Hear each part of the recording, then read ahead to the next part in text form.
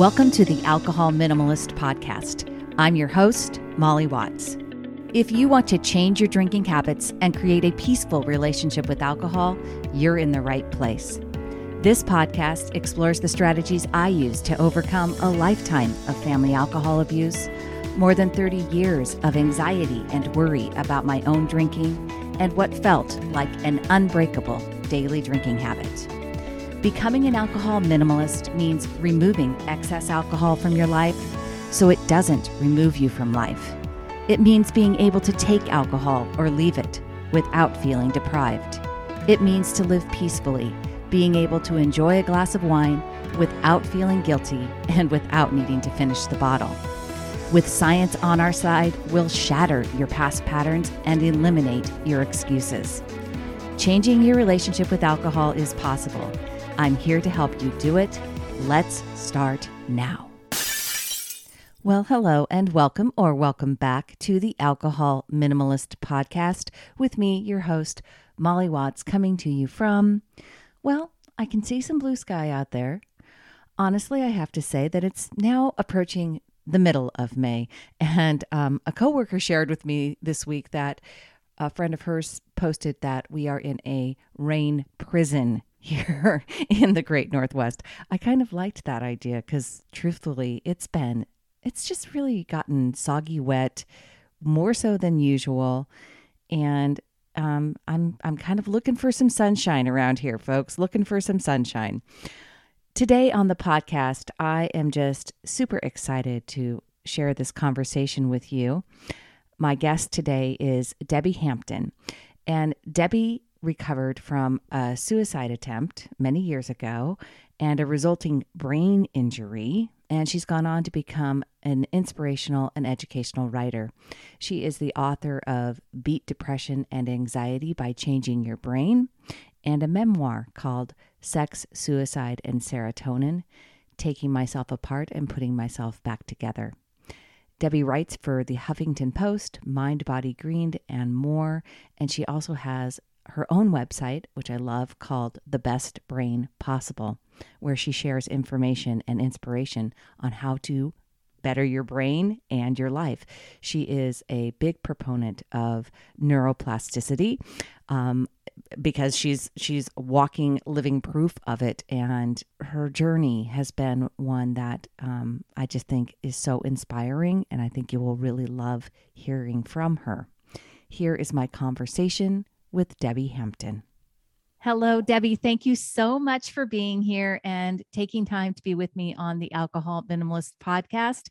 I really just can't wait to share your story of hope and inspiration with my audience. And because you and I really align quite completely on the fact that we think that the brain is a pretty amazing thing and that you really can do just about anything you want to do, no matter what's happened, by working on it.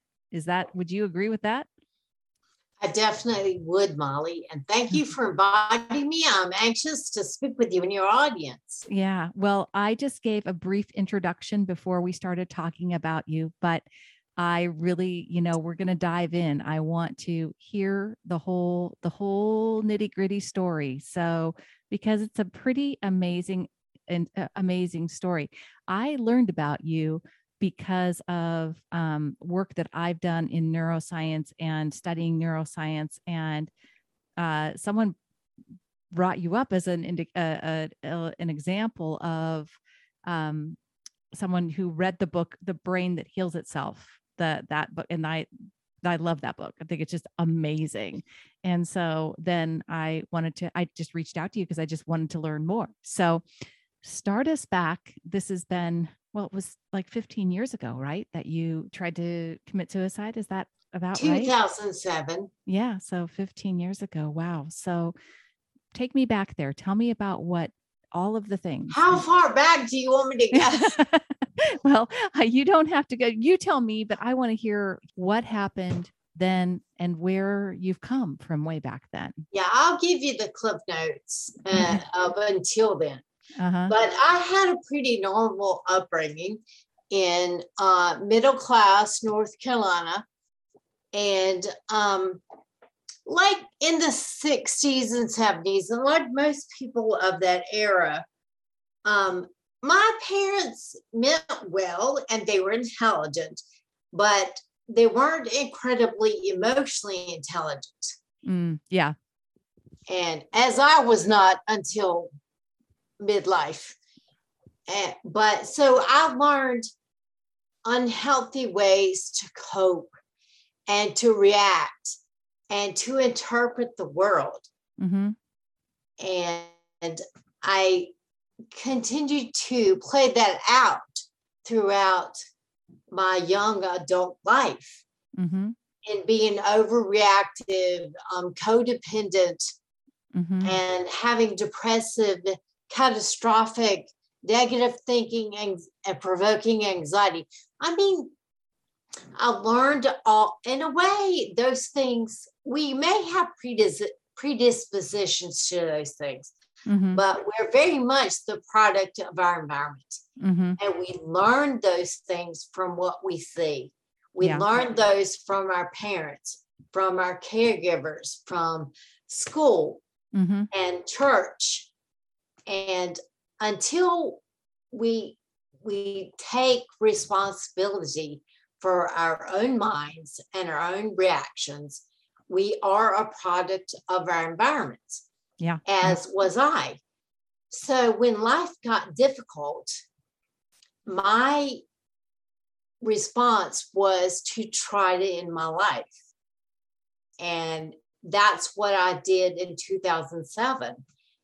And there were a lot of different events leading up to it.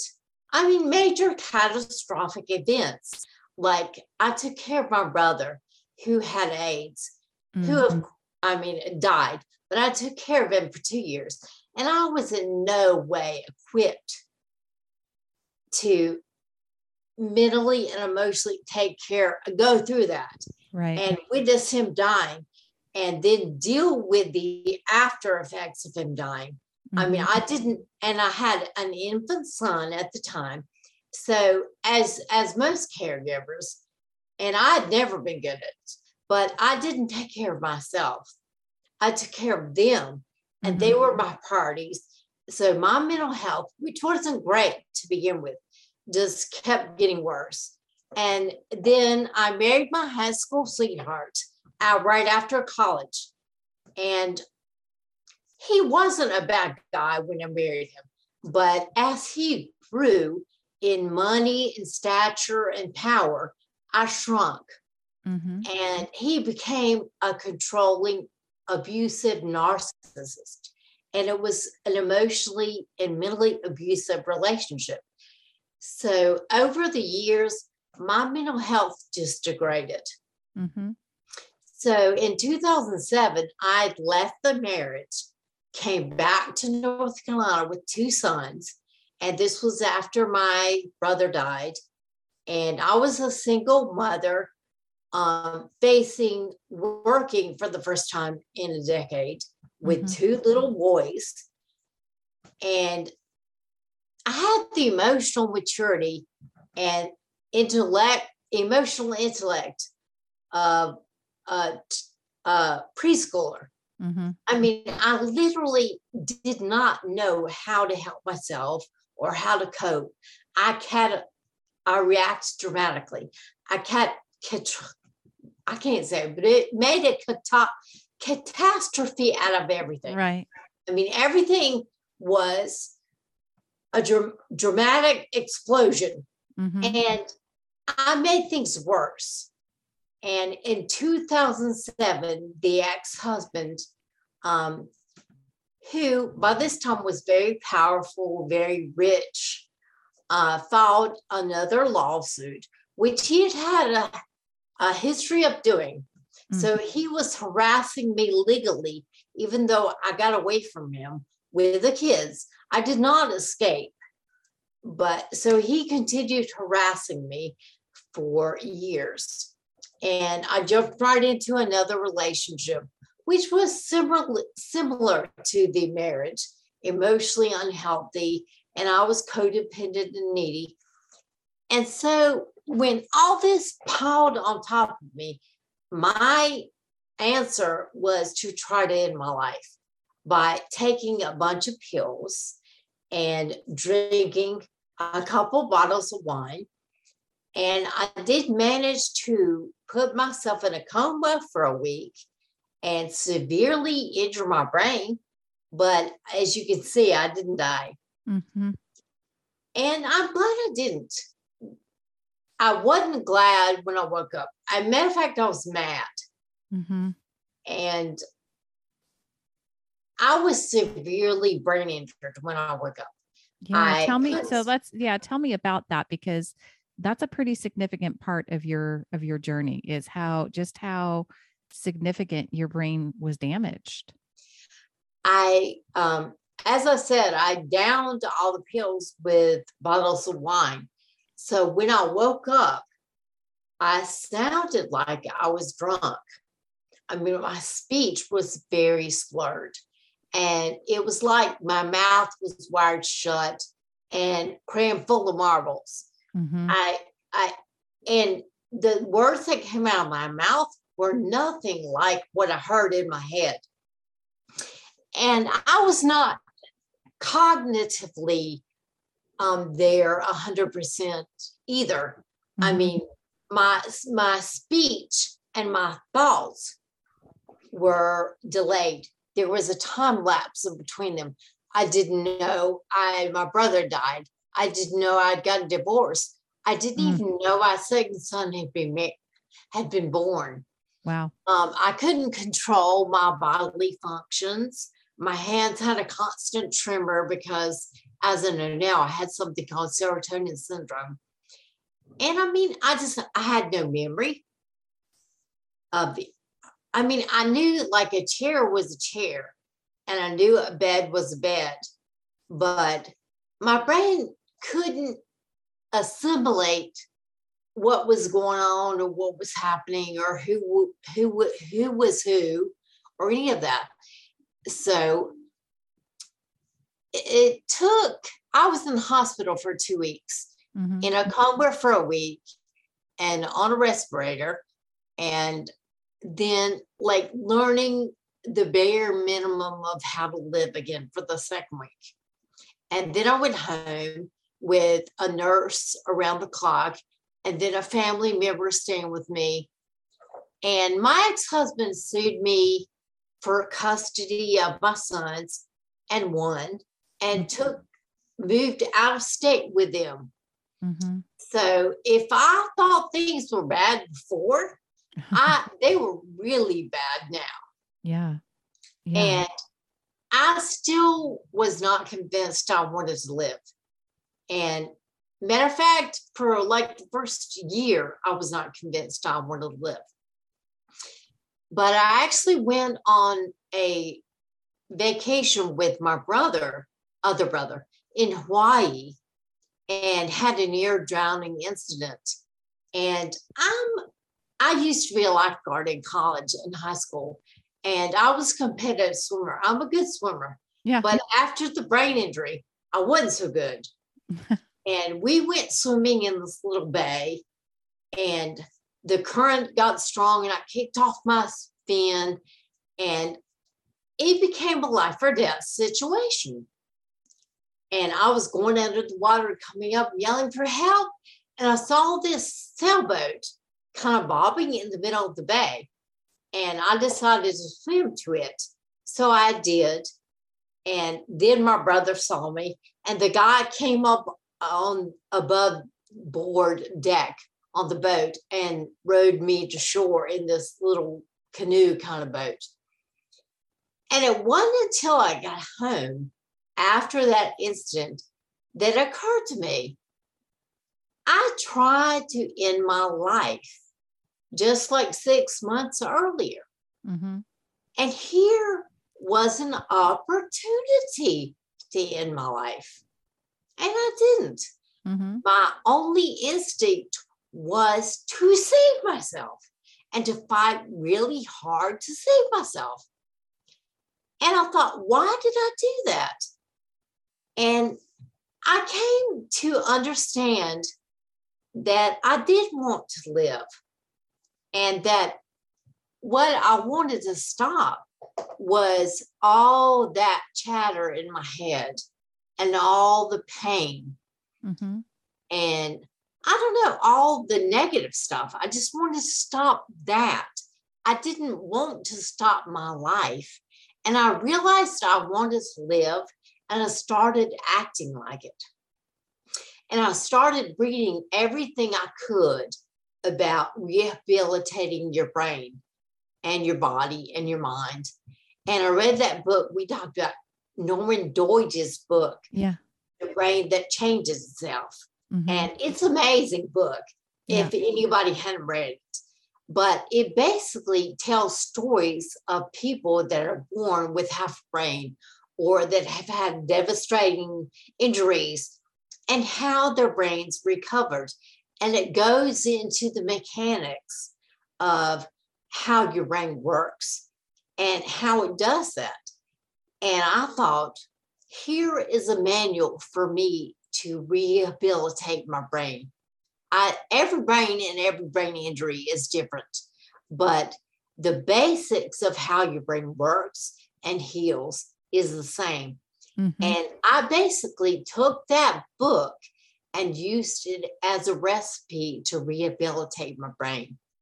And it's based on something called neuroplasticity. Yep. Which is your brain changes and adapts functionally and physically based on input and how you use it. Yeah, we talk about neuroplasticity a lot around here. Oh, really? Great. Yeah. I'm a big, it's one of the things that I definitely had to learn about. Well, it helped me understanding that the brain was really, that I was not stuck in these. It's empowering. It is these past patterns and these past habits, and that, it really is true that you are never too old. You are never too injured is what I'm, hearing from you. And this is what was so compelling about your story, because I just had a really tired habit that I couldn't seem to kick. And I did believe, because I grew up as an adult child of an alcoholic, I had a lot of stories about having a genetic disposition, right, to desire alcohol more. I thought I wanted to blame it on that. And the truth is that I had just trained my brain in one way, and it was completely capable of being retrained in a different way. And what I love about what you talked about first too is just the emotional resilience and the emotional intelligence. We really aren't taught it in school. We aren't taught how our thoughts connect to our feelings that lead to our actions. We're not shown this way that we can actually create feelings. I grew up kind of the same, not the same as you, but in a similar way, in terms of my mom was, because she was an alcoholic, and she was a very anxious person. So she modeled anxiety all the time to me. That was kind of that was the way she handled things. Everything, kind of like you said, everything was a catastrophe. Everything was, the world was scary, and not something to go be, not an adventure waiting to happen. Just, what are you going to do to not screw up in your life? That kind of thought process. So I grew up with a lot of those stories, and I never really understood until I didn't have as much mental health issue or mental health problems as you did, but I definitely had enough that I was, misusing alcohol all the time. And so many of the people that I know listen to are. Hey everyone, just a quick break here in the show to talk with you about Sunnyside. Sunnyside has partnered with me, and I am super excited to share this company with you. I've actually had the founders on the show before, and I will link that in the show notes so you can hear a little bit from them. Sunnyside is an app that helps you cut back on your drinking or simply build healthier drinking habits. I have watched the company grow over this last year, and I'm so impressed.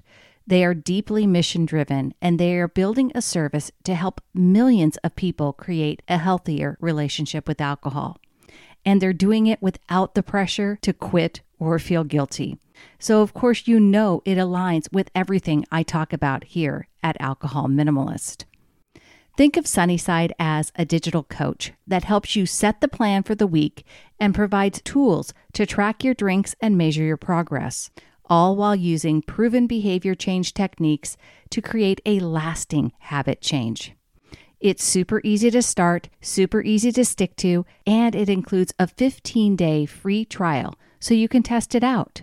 Really, it's worth checking out.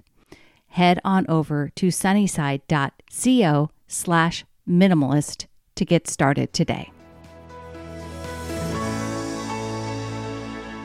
So you decided that you were going to literally use the Brain That Changes Itself book as a primer, and you were going to rewire your brain. Tell me about that process. Tell me about what you did, because here you are 15 years later and you are gorgeous and talking and have a whole life. And tell me about how that happened. How did you do it? Well, what I learned was the basics of neuroplasticity. And I have a blog on my website called The 10 Fundamentals of Neuroplasticity, which I will link to in the show notes, folks. Everything, all this will be there. Go for it. Yep. And as you probably know, they didn't even confirm neuroplasticity until 1973. Yeah. And my injury was in 2007. And I took Norman Deutsch's book to my neurologist and told him he needed to read it because it still was not well known or commonplace among medical practitioners. I hope they are better informed these days. But basically, what I did was I decided that if something was difficult for me, like speaking or writing or even running and walking, that was like a neon sign saying, okay, that's where you need to work. So I would specifically write longhand, write a page a day for a year at first I worked on the little dry erase board like kindergartners use tracing letters. I couldn't write. Yeah. And I still not good. Because think about all the years that you have in school. You learn to do that. And I would sing out loud. Thank God for keyboards, right? I would sing out loud. I'd read Dr. Seuss out loud.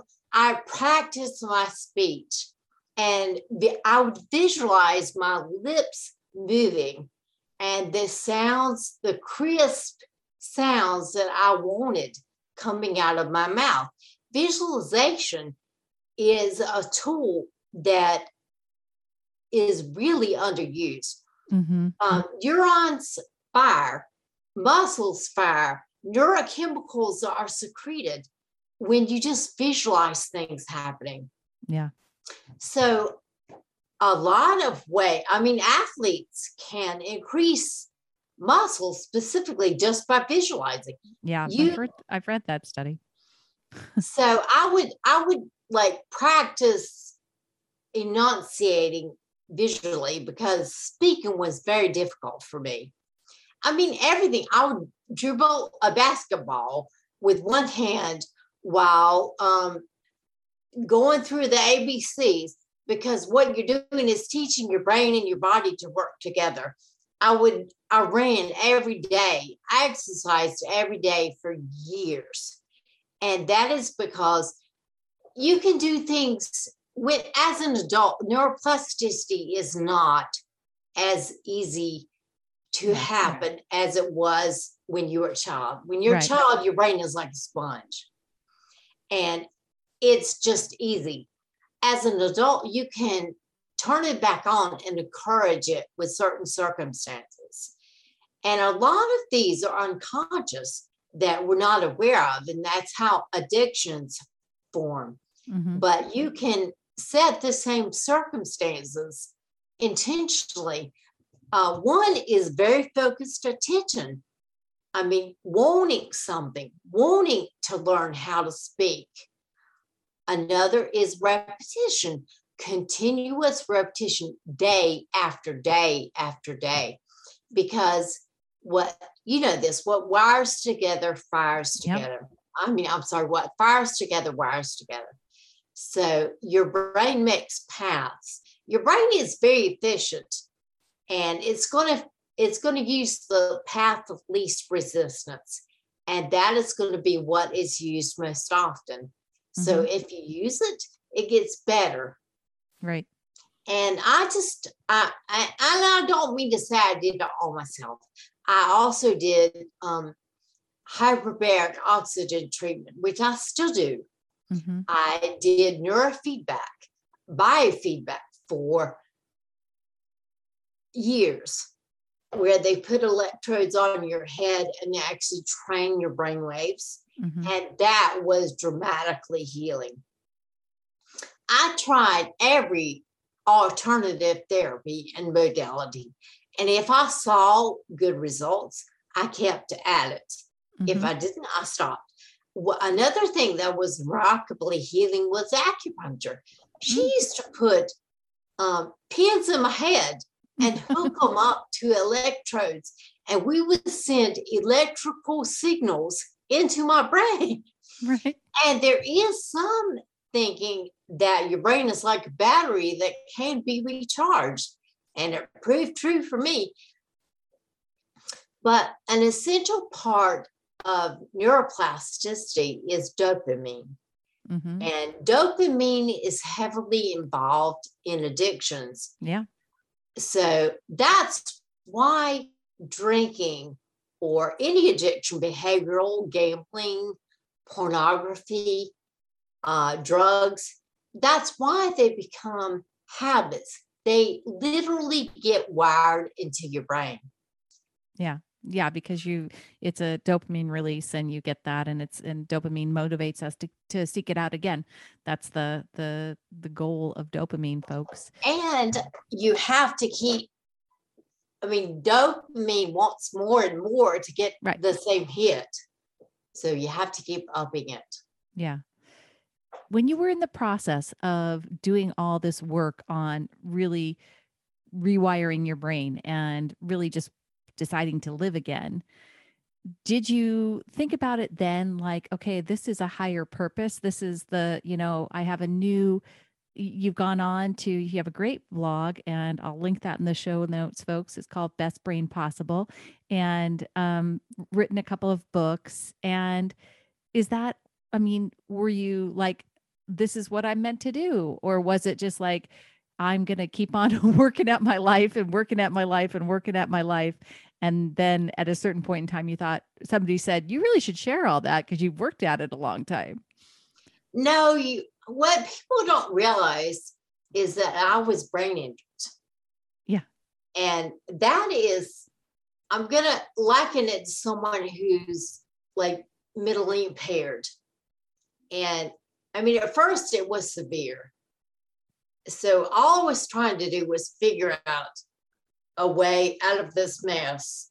And I used to tell myself, if I have to live, I am not living like this. Right. And I knew that if it was going to get better, it was up to me, because I wasn't getting any help from the medical professionals. And I've always been hard-headed. And this was the first time that I ever put it to work for me. I've always tried to get a man or keep a man, or I don't know, put it in the wrong places. This was the first time I invested it in myself. Mm-hmm. And it took literally 3 years, I think, for the fog to lift. And about 3 years, I started the blog, I think 2 or 3 years after the brain injury. Mm-hmm. And I remembered that I'd always wanted to be a writer, and I was pretty good at it. Mm-hmm.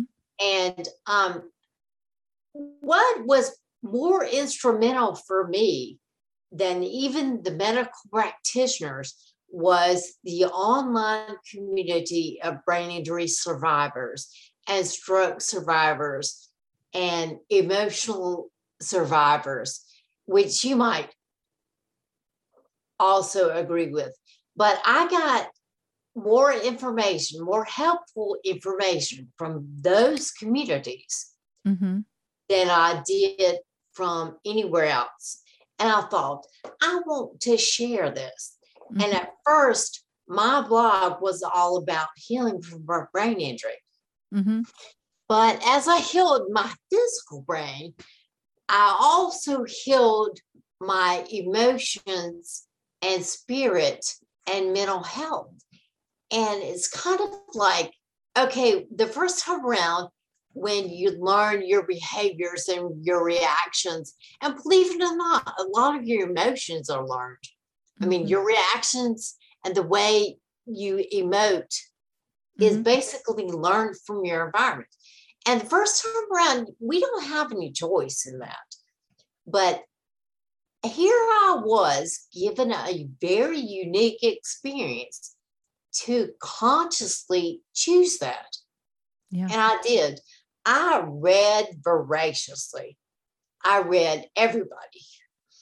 And I was also going to therapy. I had a really good therapist who practiced cognitive behavioral therapy. Mm-hmm. And this time, I consciously, with awareness, built my brain.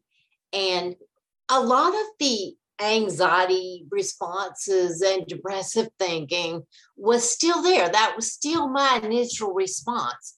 But I learned, okay, to pause. And I learned I'm not my thoughts. I'm not a slave to my reactions or my impulses. I do have the ability to pause and decide, okay, how do I want to respond? How do I want to act? And sometimes it was awful hard not to respond to an email from my ex-husband. Right. But I would make myself, say, you're not going to respond until tomorrow. Mm-hmm. Yeah. Maybe post something and then read it tomorrow. Yeah. And also what guided my behavior was me thinking, okay, who do you want to be? Mm-hmm. Not who are you programmed to be? Yeah. Consciously choose. And I did. I started choosing to act. And I mean, you can't choose the thoughts that randomly, spontaneously pop into your head, but you can choose how you react to those, whether you believe them, whether you act on them. And there was the power that I had to change my life. Yeah. And 100%. that alone changes your life. Yeah. I remember when I first, so for me, it was a similar thing, not cognitive behavioral therapy, but life coaching and learning the coaching that I've learned and employ. The idea, I remember when she said it to me, because I was so caught up in this story that I had about this experience. And she said to me, you realize that every thought that you have is optional. And I was like, what? She's like, every thought you have is optional. You can choose to think it, or you can choose to think something else instead. And I was like, what? I mean, I literally I still can remember the feeling because, and especially for somebody, if you're an intelligent person, and I like to think of myself as until I call myself a self-described know-it-all. And so of course I never questioned my thinking because my thoughts were my thoughts. Like they're right because I thought them, like I never understood that power. And once you realize like, oh my gosh, like I feel this way because I've just been choosing to think this way for however many years when I could have been thinking a different way and feeling something completely different. Oh, okay. I think that's pretty amazing. And once you realize, and once you really, grab a hold of that power, just like, obviously you have grabbed a hold, you have worked really hard given the circumstances that you found yourself in to really come so very, very far. But now it's just, I mean, you have to agree. It's like the brain is just amazing. The human brain is amazing. And every single one of us has the power to change our lives if we want to simply take hold of it and do it. I'm not a big believer in just think positive. I No. think that can be as unhealthy as negative thinking. Oh yeah, for sure. And there are people who like challenge what you and I just said. And I'm not promoting just think positive. Yeah, No. me neither. Yeah. Mm-mm. What I'm promoting is choose what you want to think and what you want to become and what thoughts you act upon and act accordingly. Make that reality, make that person come true. Yeah. And there is your power. I like to say it's like Dorothy in The Wizard of Oz, who always had the slippers on her feet. We've always had that power. We just didn't know it. Yeah, absolutely. I mean, I was 40 something before I realized, oh, everything I think isn't true. I mean, that was my big aha moment. I thought, oh my gosh, I used to believe that everything I thought was true. Yeah. Yeah. Yeah. It's an amazing story. Been an amazing journey. I could talk to you. I'm sure you and I could talk for hours. My listeners might be like, okay, yes, you two are enjoying this conversation. But I want to tell everyone where. So could you please share with them, where can they find your work? Where can they engage with you? I will again share it all in the show notes, folks. But Debbie Hampton, where can they find you? I've got a website called thebestbrainpossible.com. Yep. And there's over 400 articles on there. And like I said, a lot of them at first were about the brain injury and how to recover. But since then, you can search via categories, and there's a whole section on neuroplasticity and the basics and how to harness it.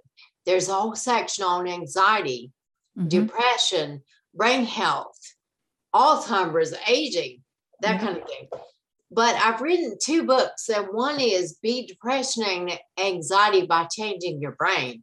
And that is basically the how-to manual of how to use neuroplasticity to change your brain patterns that make you anxious and that make you depressed. And basically, those things are nothing more than brain patterns. They do manifest as physical symptoms because, as you and I know, the brain and the body are intricately connected. Yep. There is no separation. Matter of fact, they discovered lymph vessels in your brain, which they didn't think there were any just a few years ago. They thought your brain was what's called immune privileged. And they realize now that's how inflammation and all the mind-body connection manifest. And it's real. And you have, basically, you have a brain. You have more of neural systems in your gut than you do in your head and your spinal cord. And what you eat has a direct, immediate impact on your brain. Yep. So this book tells what I've learned as a recovered and how I recovered. And it tells about those things, about your mind-body connection, what visualization, meditation, breathing, what you can do to learn to calm your body and to calm your brain. So you don't have to resort to the things like I did. Yeah. And like, I still have anxious tendencies, but I've learned how to immediately calm my body and how to argue with the anxious thoughts. And I've heard from so many people that this is a manual for them. Yeah. I mean, I've heard people carry it around in their pocketbook. And my second book is called Sex, Suicide, and Serotonin. And it's basically my memoir of how I got to the point in my life that I thought ending my life was the answer, and how it recovered spiritually, mentally, physically, emotionally, all that. And I've heard from people that that's a life changer. Yeah. People that have been in the same place or had suicidal thoughts. I've heard, okay, there's one guy that said it kept him from pulling the trigger. Wow. Wow. And it makes me happy to know that I can help people in that way, because I believe that when we share our stories and we show our vulnerabilities and we show the mistakes we made and all the ugly truths, that it helps other people realize, well, I'm not so different. What makes us feel ostracized and so lonely is that people don't talk about this stuff and don't share it. And then we think we're the only ones, or we think, what's wrong with me? Right. So good. I just really appreciate you coming on the show. I can't wait to, because I know people that listen to this are really going to be inspired, and they're going to want to check all of that out. Great resources, wonderful stories, and the wonderful content in the books as well. So please do, as I said, folks, all the stuff will be linked in the show notes so you can find it easily. Debbie, thank you so very, very much for taking the time to be on with me today. I really loved talking to you and love talking with anybody that agrees that knows that the brain is as beautiful as I do. So thank you again for taking the time. Thank you, Molly. I enjoyed it as well. Awesome. Thank you for listening to the Alcohol Minimalist Podcast. This podcast is dedicated to helping you change your drinking habits and to create a peaceful relationship with alcohol. Use something you learned in today's episode and apply it to your life this week. Transformation is possible. You have the power to change your relationship with alcohol now. For more information, please visit me at www.mollywatts.com.